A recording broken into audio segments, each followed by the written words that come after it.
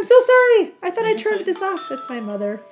Mom, you can talk to your mom. No, it's okay. That would be great. She literally already knew that I had other stuff going on. But she likes to call to check in. Welcome to The Yarn. I'm Colby Sharp. Today, we continue our Unraveler series. In each episode, a book creator will take you inside one of their books, their inspirations, fears, frustrations, triumphs, epiphanies, the whole thing pulled apart, unraveled. I sat down with Kelly Barnhill at Ann Ursu's house during NCTE last November in Minneapolis. Kelly was the very first person we interviewed for this series, and the joy that she carries with her quickly calmed my nerves. In this episode, Kelly talks about who she writes for, her process, and how her work days have changed as her kids have grown. It's time to unravel Kelly Barnhill's The Witch's Boy.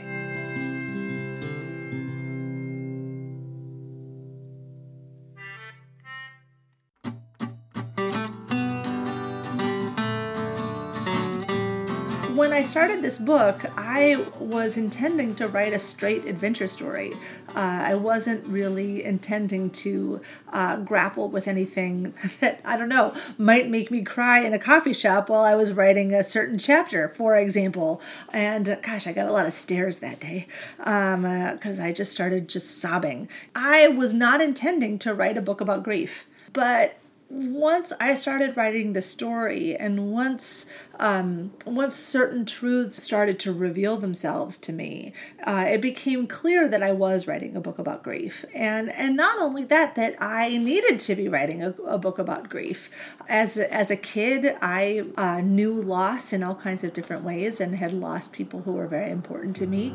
I think anyone who writes middle grade fiction is writing for their audience, but they're also writing for themselves as children. I'm always writing for 11-year-old me. 11-year-old me was a really lonely kid and a grieving kid. So it became incredibly important to me to write a book about grief. So my workday involves more wasting time than I wish. Earlier in my career, when my kids were small, my workday began at 4 a.m. And I would get up at 4 and I would write until 6, and then I would wake up my daughter at 6 and get her ready for school, and then really not be able to write again until the kids went to bed, sometimes at nap time, but not very often. And that was really hard, and I wrote really terrible fiction during that time. When the kids got a little bit bigger, I was able to write during school time. It imposed a certain regularity into my work that I think is really important, because creative work is so haphazard and random, and the more that I can have, some kind of regularity and order on the creation of creative work, it's helpful for me. I typically do my composing in longhand, and I like the quietness of just pen and paper. I like the scritching sound. I like it that there's no hum of the computer at all. And I also like it, quite frankly, that it keeps me off of the blasted internet. But in my head, I'm not thinking blasted. And that's useful because there's all kinds of things that conspire to distract us and conspire to fill our heads with all kinds of other voices that are not our own and are not the voice of the story that we have to really be honing in on and listening to.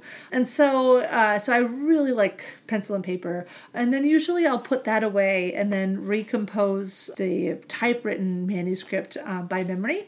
And then I'll refer back, but I'll keep it in a separate room for whatever reason. I don't know why, but I'll do that, and I'll look at it and I'll think about it, and then I'll just try to go back into that place and immerse myself into the scene and make the scene again. When I write for middle grade kids, I am really writing for 11-year-old me, who was a bullied kid, who was a lonely kid, who was a really odd child. My God, I was a weird kid. But I look at that child that I used to be and I love that child, right? And I love that child the way that a mother loves a child, right? In the same way, when I write middle grade characters, I think about those characters from the point of view of 11-year-old me. I also think of that child from the point of view of 41-year-old me, who mothers everybody. Right? There is that kind of like trying to wrap this person up in love and care from the point of view of a mom. So I wrote this book because I could see Ned, and I could see his loneliness, and I could see his him struggling with survivor's guilt, right? I could see him feeling like it should have been me who died and not my brother who I loved. I could see him from my 11-year-old self who would feel things like that too. And I could see that person from my 41-year-old self who says, I need to wrap you up in this blanket and sing to you for a little bit until you feel better. That's why I wrote this book from this place of love and care.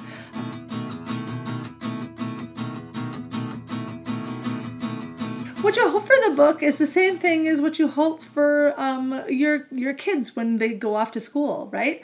I came here actually after a not entirely pleasant conversation with my son's teachers and principal, and he's having a rough time, right? And what makes him have a rough time at school right now is that his teachers don't see him. They just don't see him. And he's had teachers who have seen him, have seen his exuberance as well as his empathy and his whole self. And his teachers this year just can't see him. And it's causing all kinds of problems, right? When we write a book, we put it out into the world, and all we can really hope for is that somebody sees it and sees these characters the way that we see them and cares about these characters the way that we see them. I don't think any of us write a book hoping that it's going to change the world, but we do hope that somebody else has that same sense of love and care that we do. And even if it's only one, that's okay. That's my hope for the book.